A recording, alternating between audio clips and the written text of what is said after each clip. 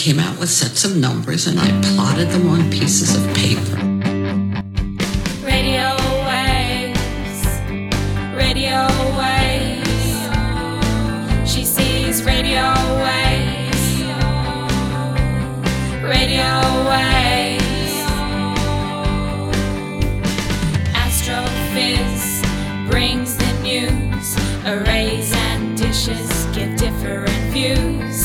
Are you confused? Radio waves, radio waves, radio waves. She sees radio waves. She sees radio waves. Welcome to the Astrophiz podcasts. My name is Brendan O'Brien.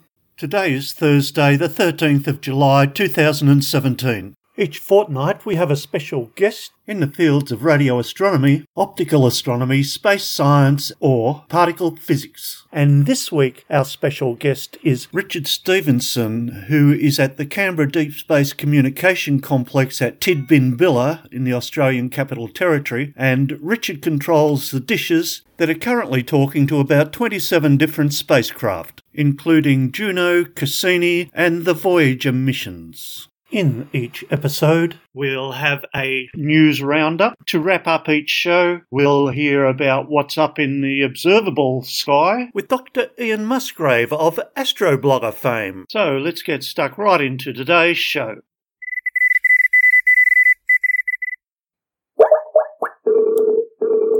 Hello, Richard. Good morning, Brendan. How are you going?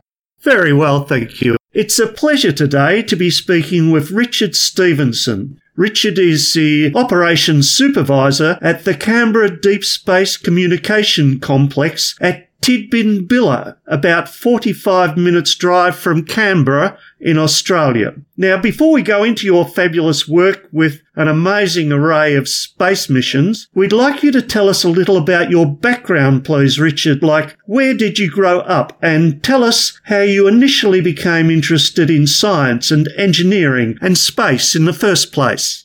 I suppose my formative years were actually spent in South Africa. Originally English, my family went out to South Africa. In my early teens, turned to the UK in my late teens and college education, I suppose.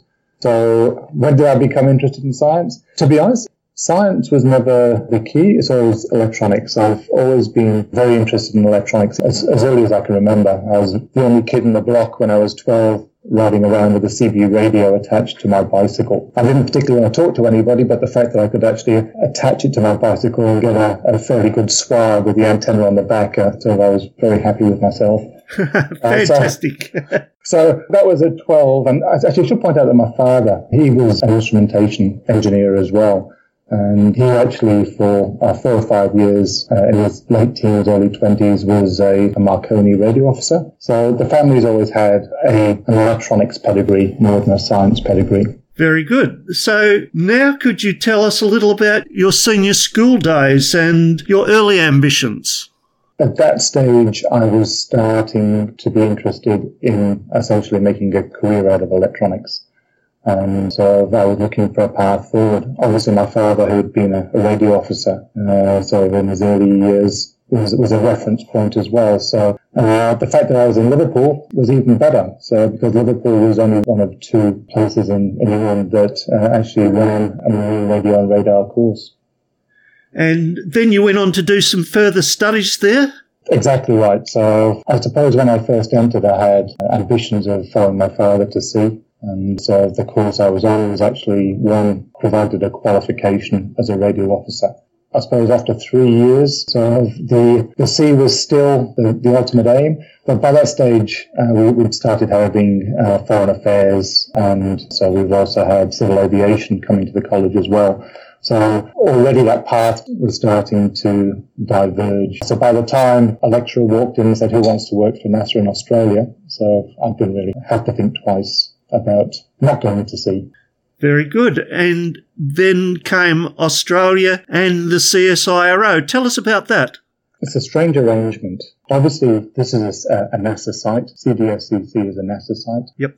There's an intergovernment agreement between the Australian government and the US government, and their scientific body being NASA also dropped down to our scientific body being CSIRO. Yep. There used to be a subcontractor underneath them as well, so CSIRO didn't directly employ anybody at the site. So what happened then was I was employed by another company called AWA, and the history has always been essentially not defense organizations, but it was a prestigious contract for them. So we have the likes of AWA, British Aerospace, and Raytheon. So over the years I've worked with a number of companies, but the last 5 years I've been working directly for CSIRO. Now, when did you start at the Canberra Deep Space Communications Complex? In 1988. So I was a young graduate of 20 when I came across, and so I was actually employed a year earlier than the Voyager 2 Neptune encounter. I was actually employed for the Voyager 2 Neptune encounter. And what is your role at the CDSCC? And tell us about the teams you work with, Richard. Well, the teams are all aging.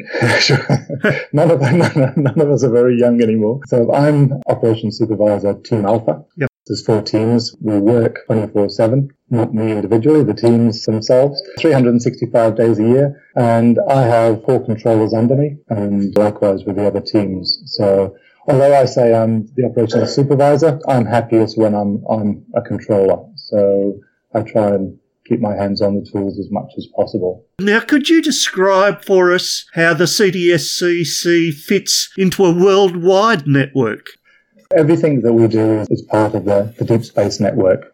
Everything is coordinated from JPL in California, Pasadena. When the network was designed, so they were hoping to have 24/7 coverage to a spacecraft. So if a spacecraft was launched, regardless of where it was, as the Earth rotated, they needed a way of providing that 24/7 coverage. They placed a complex, a deep space network, around about 120 degrees apart. So as the Earth rotated, so for instance, if the spacecraft was over Goldstone, as it started to set in Goldstone, it would start to rise in Canberra, and as it started to set in Canberra, it would start to rise in Madrid.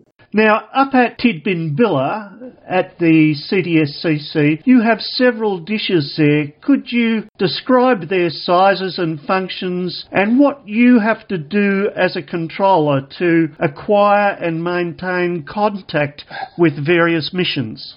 Why don't we break it down initially and talk about our assets on the ground. So we have 170 metre, and across the network we have 170 metre in each complex, one in Goldstone and one in Madrid. They're the same design, a classic Cassegrain antenna, hydraulically powered.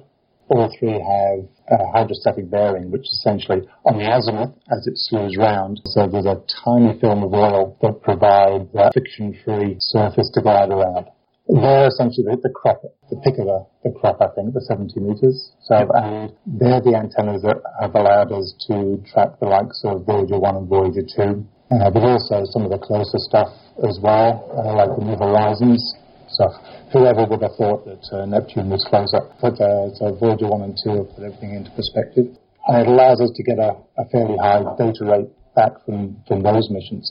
So we do have the 70 metres. Every complex has 1. Essentially, that's the pick of the crop. So as far as the higher gain, higher telemetry rates coming down to Earth. We also have 3 beam waveguide antennas as well, which are 34 metres. And they provide, I suppose, the legwork. They're the workers for the close Earth stuff. We have a number of spacecraft at the Lagrange points, and so they're the perfect size for that. But also for some of the further out spacecraft, it also allows us to combine signals through the beam waveguide antennas and provide that extra gain. So even though Voyager 2 is so far out, we can still use a couple of 34 metres combined to support it nicely. We can't transmit to it through the 34 metres. That actually does need the higher gain of the 70 metres. But as far as telemetry coming down, the 34 metres are fine. Fantastic. Now, let's get specific here. When you have, say, Cassini on DSS-34, what do you do to enable this, and what happens as a consequence of your work? Before I get specific, I should sort of talk generic about what we do. So essentially, at the site here, we have 4 controllers. And we actually operate on the JPL schedule. JPL being the heart of the DSN, coordinates all scheduling across the network. Yep. So we'll be provided with a series of activities for the day. And so we have levels of automation. So for a controller at the start of an activity, he'll get his resources blown in, and they can be his uplink, downlink, his antenna, his microwave switches. And they all have to be configured for that particular spacecraft, enabled as you put it. So he has a period of time that depends on what the mission is requested. So if it's just a simple downlink only, bringing telemetry down from the spacecraft, it's half an hour. If they start tacking on uplinks or ranging, then obviously there's additional time allocated. We will actually have a beginning of track time where the antenna has to be on point and we're either ready to transmit or ready to receive. And that goes until the end. And every spacecraft is different. For instance, the Voyager, it's actually a fairly simple one. It's a spacecraft that's not particularly dynamic. It's not orbiting, so there's very few activities within that track. It can be a long track, it can be 8 or 9 hours. But for the period of that support, there's very little to do other than monitoring that everything is good. And at the end of the support, we'll take the antenna back to stow, essentially just unwrapping it, because we have great big cables that are used to bring the electronics and essentially the gas that we use helium for our cooling as well. And they all have to be unwrapped. So back to stow, ready for the next support. Yep. Now Cassini's been interesting. So, and we'll probably talk about it a little bit later, but Cassini for me has been a real love-hate relationship. So you have the science side, which is 100% love. And then you have the controlling side, which is a little bit of hate sometimes. Yep. Cassini for me has been a real love-hate relationship. The love side obviously is seeing the science coming down. The more love-hate as being the controller. So it's probably one of the most labor-intensive spacecraft to support. So there's a fair amount of manual intervention required when a lot of the other spacecrafts are going so fairly automated. And, Cassini do these, I suppose, experiments that nobody else does. They have this wonderful one called the bistatic radar, where essentially they start bouncing signals off Titan. Yep. And receiving in our radio science systems. And they can actually see amazing compositions of materials and even surface topography as well. But to actually do that support, the pre-cal is 2.5 hours. So for that 2.5 hours, so it's a very complex configuration because all these baselines have to be done before the experiment starts. And at the end, so we have a similar time in post-cal where similar baselines are also drawn. So yes, it's brilliant science coming down, but for the controller, it's a lot of hard work. Fantastic. That is just amazing. Now, in any one week, Richard, how many spacecraft are you in contact with, and what are your current missions apart from Cassini and Voyager? Brendan, so if you'd asked me half an hour ago, I wouldn't have a clue. So I come in and support what I see.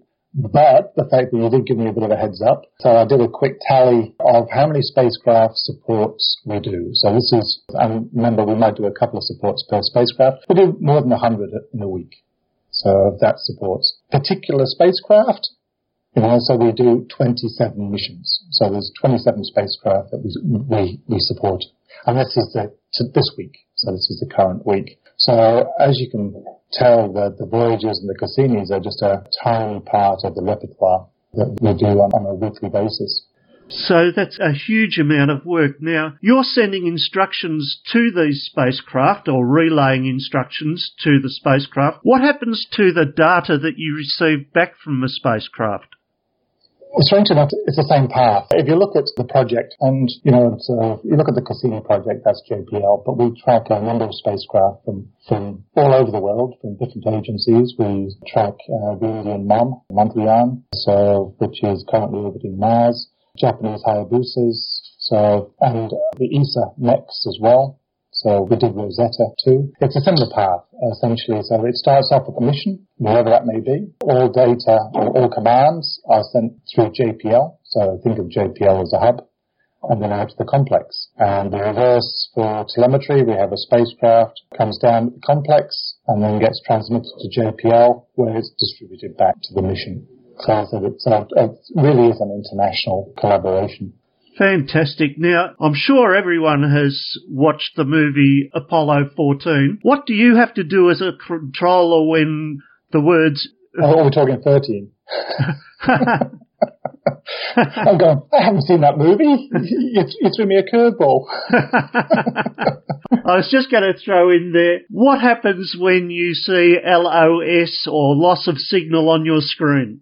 Well, there's a number of different scenarios of when we'd see LOS. One of them is predicted. So every time a spacecraft goes behind a planet in occultation, so we'll have an LOS. And hopefully, when it comes out of occultation, we'll have an AOS, an acquisition signal. Yep. It's the unexpected LOSs that really have us worried. And that can be for a number of reasons. We'd like to think it could be a number of reasons. We always look at the ground first because that's the easiest one to troubleshoot. So we make sure that all our ground systems are okay. Then, we start looking at the spacecraft as being an issue, and we look at a sequence of events which incorporates everything the spacecraft is doing. And, we'll see whether it's going through a maneuver. It could possibly be going off the point. But we look for a reason why we'd have LOS. And if that fails, then we start thinking, oops, there could be an issue. Then we start looking at the mission contingencies. And normally when a spacecraft hits an anomaly, it has something called safing mode or contingency mode, where it will start reconfiguring its transmitters, sometimes for a different band, sometimes for a different frequency, always for a lower bit rate. And you might even switch antenna. It might go from a high gain antenna to a low gain antenna. Yep. And we have to start looking for that as well. And if after we've gone through all these paths and we still haven't seen, then we start panicking. Yep. And at that point, that's when the mission gets informed. And so that's when the recovery starts. And so normally, we liaise fairly tightly with the mission on that because obviously all the recovery commands have to come directly through them. I imagine it's quite a roller coaster sometimes, Richard. Actually, it's funny. So it doesn't happen often. And so I think for the first couple of minutes, you're generally in denial. So, you'll come back. So, but yes, when it does go, and in my nigh on 30 years, there have been many times when we just think, oh, it's gone. we're not, and of course we'd check our spectrums and we're seeing no downlink as well. And, we have had missions that have ended on simply an LOS. So I think, Mars Orbiter was one classic one when it was going through a deceleration just before it went into orbit around Mars. It traveled all the way to Mars. It was going through its final braking and deceleration to whip it around into orbit, and we lost it. And then you think, okay, so after multiple days, then you start going back to the scenario, and we actually found that they were just pressurizing the fuel tank at the time. And although you can't be there to see exactly what did happen, the investigations are fairly in-depth, and in that case, they said that the chances are the spacecraft just exploded. On that pressurization, there was a failed valve. So sometimes there's nothing you can do, and what's $2 billion between friends? Fantastic. Now, you mentioned earlier, Richard, the Voyager missions. Now, those Voyager spacecraft are so far away. Voyager 1 is over 20 billion kilometres away. How can you possibly hear it? Well, I was asked the same question, and strangely enough, distance isn't everything. You start looking at what the mission had planned. With Voyager, it has a great big high gain antenna. It has an RTG, it's got plutonium pellets. Although the electric output has dwindled, it's still keeping it going. So it's not something that's just going to disappear. Yep. And also when you start off on a mission, you have a high rate, and as you get further out, you start dropping the telemetry rates. And currently with Voyager 2, so we're down to 160 bits per second. So you think, in fact, there's billions of kilometers away, so it should be our smallest source, but strangely enough, it's not. We have a number of projects that have a high gain antenna, and when it points to Earth, we have a very high telemetry rate coming down. But when they're collecting science, we might orientate that high gain antenna to a planet or another source, which means they'll communicate through a low gain antenna, which is little more than a pig antenna sticking out the back. So in that case, what we see is an extremely low signal, and in many cases they're actually lower than a Voyager signal, and also lower bit rates as well. We can have 10 bits per second coming down, or 40 bits. Yep. So Voyager 2 isn't a huge challenge, strangely enough. Fantastic. We're reaching the end of our questions here, Richard, and this one is for you. What are some of your most memorable or favourite missions? Well, as you can gather, so if you start looking at a mission lifespan of about 3 or 4 years, so I've seen many of them in my time, but even now, it's the enduring ones are my favourite. I think the Voyagers will always be. They were here when I started, and hopefully they'll be here when I retire. Yep. Which is unusual for technology. Yes. I was talking about the love-hate with Cassini, so I've had such a buzz with Cassini, and I think that's partially due to the mission itself, as in the people behind the spacecraft. They really are, when they receive that science data, they're very quick to update everybody and release it. We can actually be supporting one of their downlinks, and the day after they'll start releasing the raw footage. So as far as a feeling as if you're part of the mission, I think Cassini wins hands down. They've done a very good job. But there's, I love the rovers, so the Mars rovers, when Pathfinder with its petals, and its airbags, so that we said, seriously, and when they worked, that they were great. So the Mars as well, the Mars Exploration Rovers, and MSL. So we learned early on, I think, that when we do throw a lander down, it's nice to get a blow-by-blow as it goes through the atmosphere, and it has certain milestones ticked off. And we didn't have that with Pathfinder and Mir, but the fact that we started using our Mars relay spacecraft meant that with MSL we could. So as it was going through the atmosphere, we were getting this, the heat shields off, the parachutes deployed, the sky crane, and ultimately touchdown. Yep. For me, that was the biggest buzz. So I was on that day, and just getting that. We knew it I think it was 7 minutes of terror or 9 minutes of terror. Yes. But it was probably the most thrilling journey I think I probably had in my career here. It was great. We were almost riding along on it. Fantastic. Well, you and the teams you work with, Richard, are providing the most amazing science from all of those missions. I think there might be a few teary eyes when Cassini does its 20-second loop. Well, actually, so the Cassini mission has released a video of its final sort of dive in, with it disintegrating to dramatic music, and it's right up there with the tearjerkers.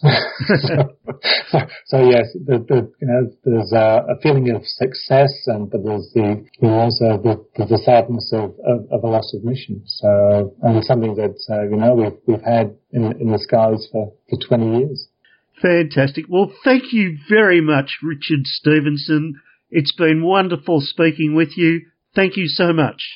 Our pleasure, Brendan. Catch you next time. You can keep up with what's happening at the Canberra Deep Space Communications Complex by following at Canberra DSN on Twitter, or follow Richard personally at NASCOM1. Let's cross to Adelaide now and talk to Ian Astroblog Musgrove. Hello, Ian. Hello, Brendan. How's things going? Very well, thank you. It's great to be talking to you again. And first up, congratulations on being nominated for the Unsung Hero Awards that will be announced in August in National Science Week. It would be look forward to finding out who the other finalists are, and it'd be really nice if I was the unsung hero, but many people toil endlessly without reward to bring science communication to the public, so whoever wins it will deserve it utterly. Well, I went and read the criteria, and you particularly tick all the boxes, so good luck with that, Ian. Thank you very much. Okay, Ian, can you tell us what's up in the sky this week? Up in the sky this week, a number of things. Our listeners have been watching the western horizon shortly after sunset. They will have been noticing a bright object moving out of the glare of the twilight, into progressively darker skies. This is our friend Fleet Mercury. As I mentioned last week, this month and the beginning of next month is the best time to see Mercury in the evening for those of us in Australia and the Southern Hemisphere.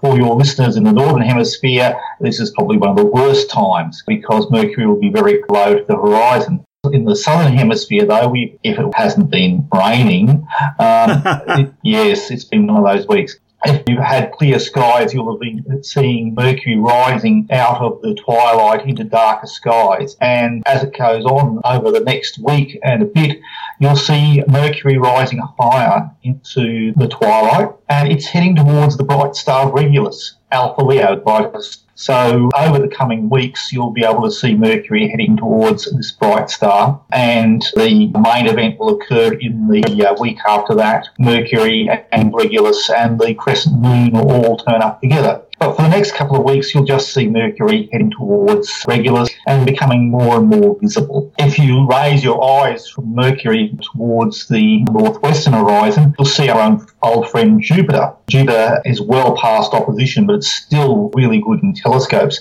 Sadly, Jupiter is becoming lower and lower in the sky, at its highest in the sky just before astronomical twilight. However, for the rest of this month, it's still going to be relatively high in the sky for some time, setting just around about midnight.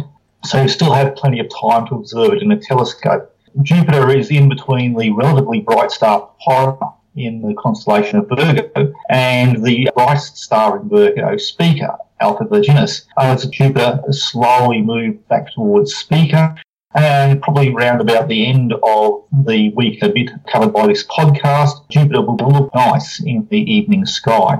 Very good. As Jupiter's moons look really nice in binoculars or small telescopes or big telescopes, and you'll be able to see Jupiter's moons going in front of Jupiter and their shadows crossing in front of Jupiter, going behind Jupiter, coming out of eclipse. It's well worth those moons dance. Even if you've just got binoculars, you can see Jupiter's moons moving about, and it will be really interesting to watch. Fantastic. And, of course, as you move across from Jupiter to the northeastern skies, you'll be able to see the question mark of Scorpio dominating the northeastern horizon. So if you look at the dark rift covers the centre of the Milky Way, on the edge of that dark rift, just under Scorpius, you'll see a warm golden light that is Saturn. Now, Saturn doesn't do anything particularly exciting for the next couple of weeks, but looking at it through a small telescope, you'll always be able to see its rings, which are absolutely marvellous. If you've got a moderately large telescope, you should be able to see Titan relatively easily as it moves around Saturn. Saturn's smaller moons are generally out of reach. They're less exciting to watch than Jupiter's moons, but if you've got a decent amateur telescope, you may want to spend some time looking at Saturn's moons as they move about. Fantastic. Now, if we move to the morning skies, we're going to see some interesting things. Venus is still dominating the morning skies. It's moving slightly lower towards the horizon over the coming weeks. But as I said in the previous podcasts, Venus is beginning to move between the well-known of stars, the Pleiades, and the slightly lesser-known cluster of stars called the Hyades. The Hyades is an A-shaped or a V-shape from the northern hemisphere. The brightest star in that group is Aldebaran, and over the coming weeks we'll see Venus move closer to Aldebaran, and around about the 13th and 14th, Venus moves into the head of the Hyades and forms what is effectively a second eye. Aldebaran classically forms one of the eyes of Horus the Bull, and Venus will be on the other side of the A shape from Aldebaran, making a second eye. One other thing you will see in the morning, but as the week goes on, you'll see the moon coming closer and closer, and on the 20th, the crescent moon will be in the head of Horus the Bull, just above Venus. And on the 21st, crescent moon will be below Venus. So that will look really nice in the morning. We'll see the crescent moon in the head for us. Very good. If you're out in the morning, no meteor shower peaks at the moment, but the southern Aquarians are beginning to ramp up towards their peak at the end of the month, and there's a couple of other minor showers that are happening. So you'll probably see some nice meteors. Excellent. Now, Ian, Do you have a tangent for us this week? I certainly do, and I have several tangents packed into one. And that tangent comes back to occultation. Occultations can be quite spectacular, like the occultation of Aldebaran, or in previous years we've seen occultations of Jupiter, Saturn and Venus, all of which are rather spectacular and very beautiful to watch. And you may remember the occultation of Regulus earlier on this year. And there was a series of occultations of Regulus seen in the southern hemisphere, where the bright star Regulus goes behind the moon. And it can be, and it's very interesting to see it disappear and then pop up from the dark side of the moon. But the moon's not the only object that causes an occultation. I've talked about the occultation of Jupiter's moons by Jupiter, which is also interesting to watch. But as this is, of course, the Astrophys podcast, I'd like to take it towards something that's more astrophysical. And as the New Horizons mission, having done its task with Pluto, is now heading towards a object in the Kuiper belt, euphemistically named as 2014 MU69. And we know a little bit about 2014 MU69 from observations through the Hubble Space Telescope.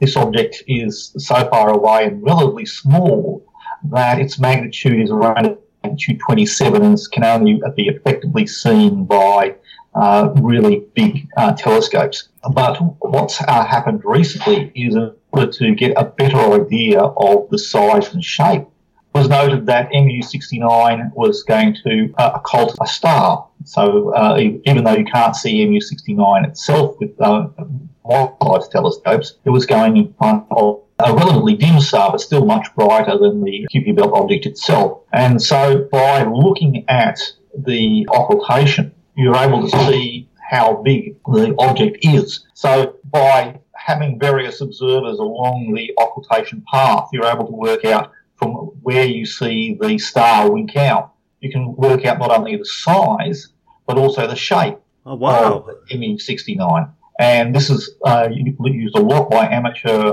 observers to work out the size and shape of asteroids. We can detect binary asteroids, irregular asteroids, by looking at the shape of the shadow as it goes across a star. That's fantastic, Ian.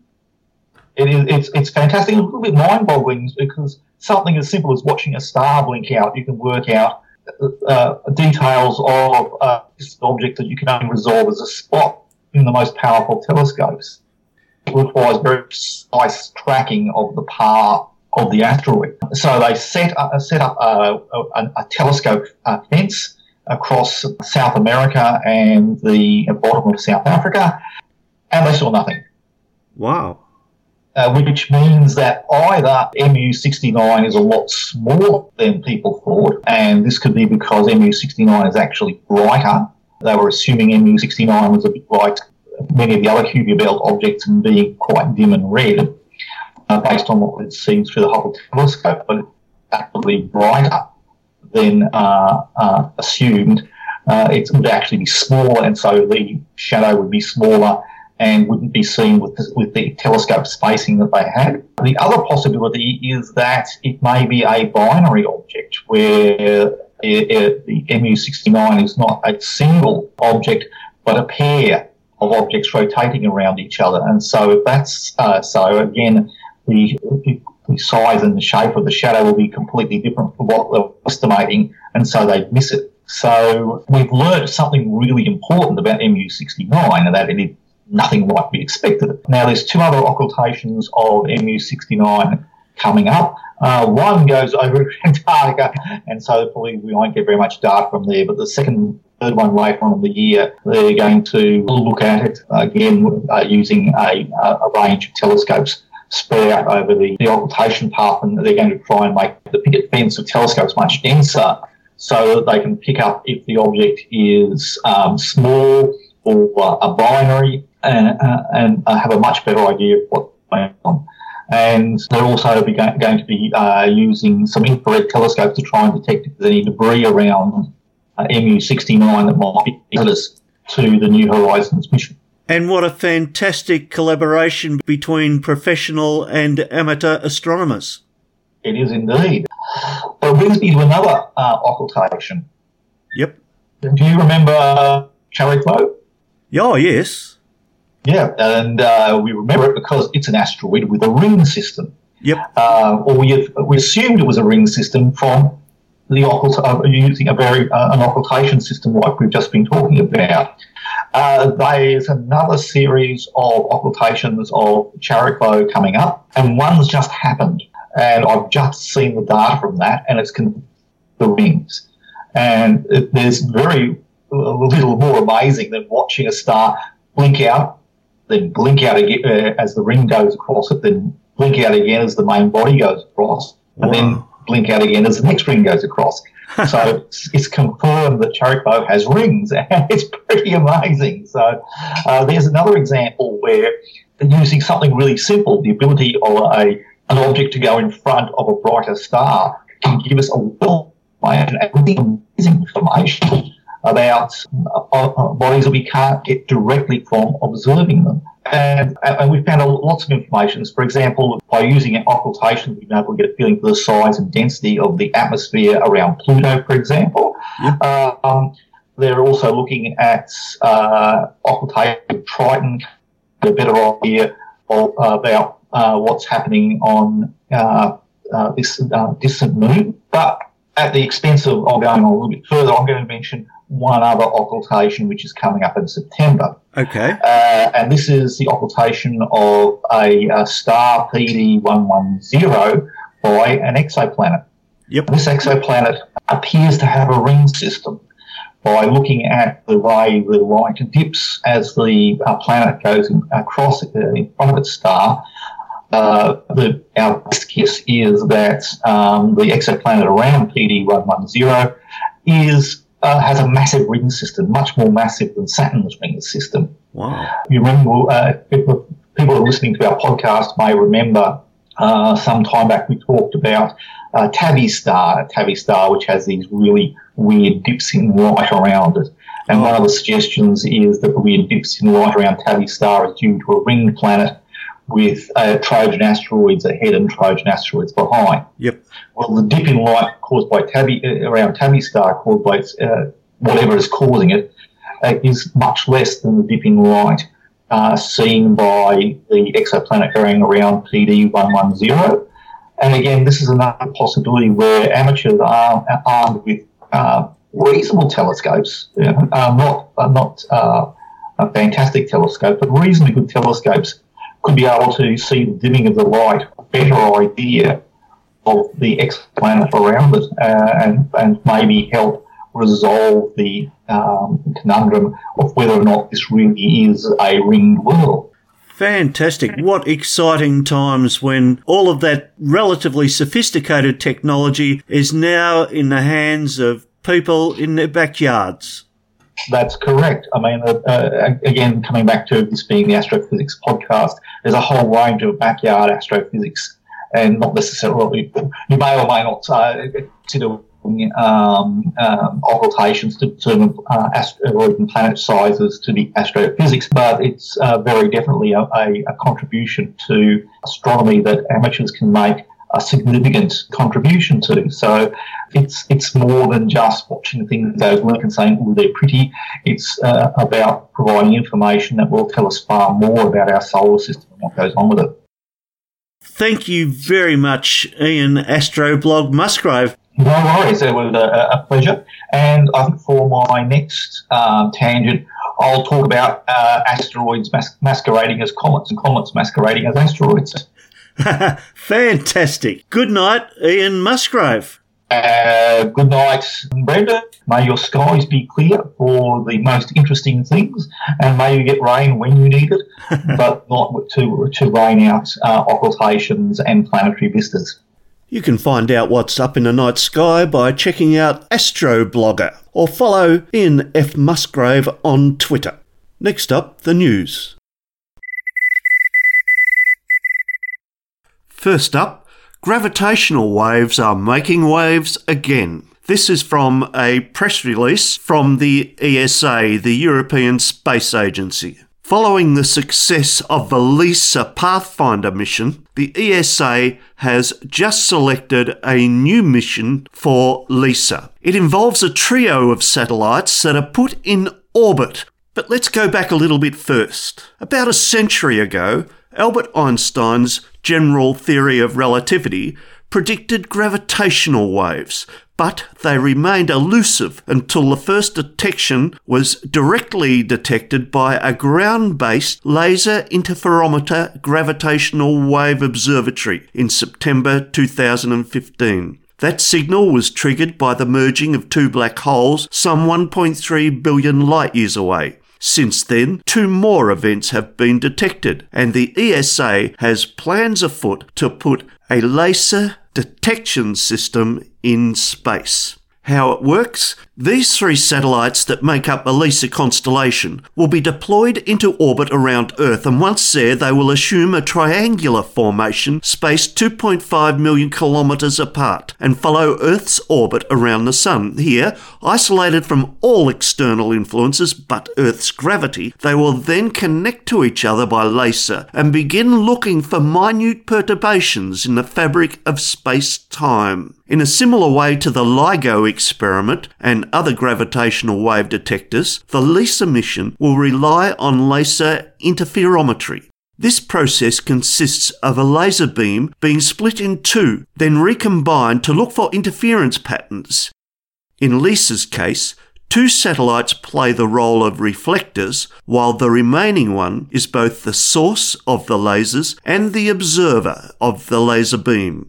When a gravitational wave passes through the triangle established by the 3 satellites, the lengths of the 2 laser beams will vary due to the space-time distortions caused by the wave. By comparing the laser beam frequency in the return beam to the frequency of the sent beam, LISA will be able to measure the level of distortion, and these measurements will have to be extremely precise, since the distortions they are looking for affect the fabric of space-time on the most minuscule of levels, a few millionths of a millionth of a metre over a distance of 1 million kilometres. Luckily, the detection technology has already been tested in LISA Pathfinder. Over the coming weeks and months, the ESA will be looking over the design, budgeting, the whole program, and designing a launch for 2034. Yes, that's planning ahead, but a lot of great science will be happening between now and then, even before LISA goes into space. Good luck, LISA, and congratulations to the ESA. And our next news item is fantastic. Australia has just formed a strategic partnership with the European Southern Observatory. Australian astronomers will have competitive, merit-based access to all of the ESO telescopes at the La Silla Paranel Observatory under the same scientific conditions and procedures as their counterparts in the ESO member states. Australian industry will have a right to tender competitively for ESO work contracts at the La Silla Paranel Observatory on the same basis as their counterparts in ESO member states. Australian institutions will be placed on the same footing as institutions in ESO member states for involvement in instrumentation for the La Silla Paranel Observatory, and finally, Australian applicants will have preference in the same way as nationals of the ESO member states in recruitment for ESO international staff member positions. That is fantastic. It's taken a long time to get this strategic partnership in place, but congratulations to all those who've worked so long and so hard to make it happen. It was wonderful to see this agreement signed this week. That's the news, and that is Astrophiz for this week. You can follow at Astrophiz on Twitter or find Astrophiz on Facebook. All our episodes can be found on iTunes, on our Astrophiz WordPress site, and Astrophiz on SoundCloud. Our next episode is in 2 weeks. Radio Wave!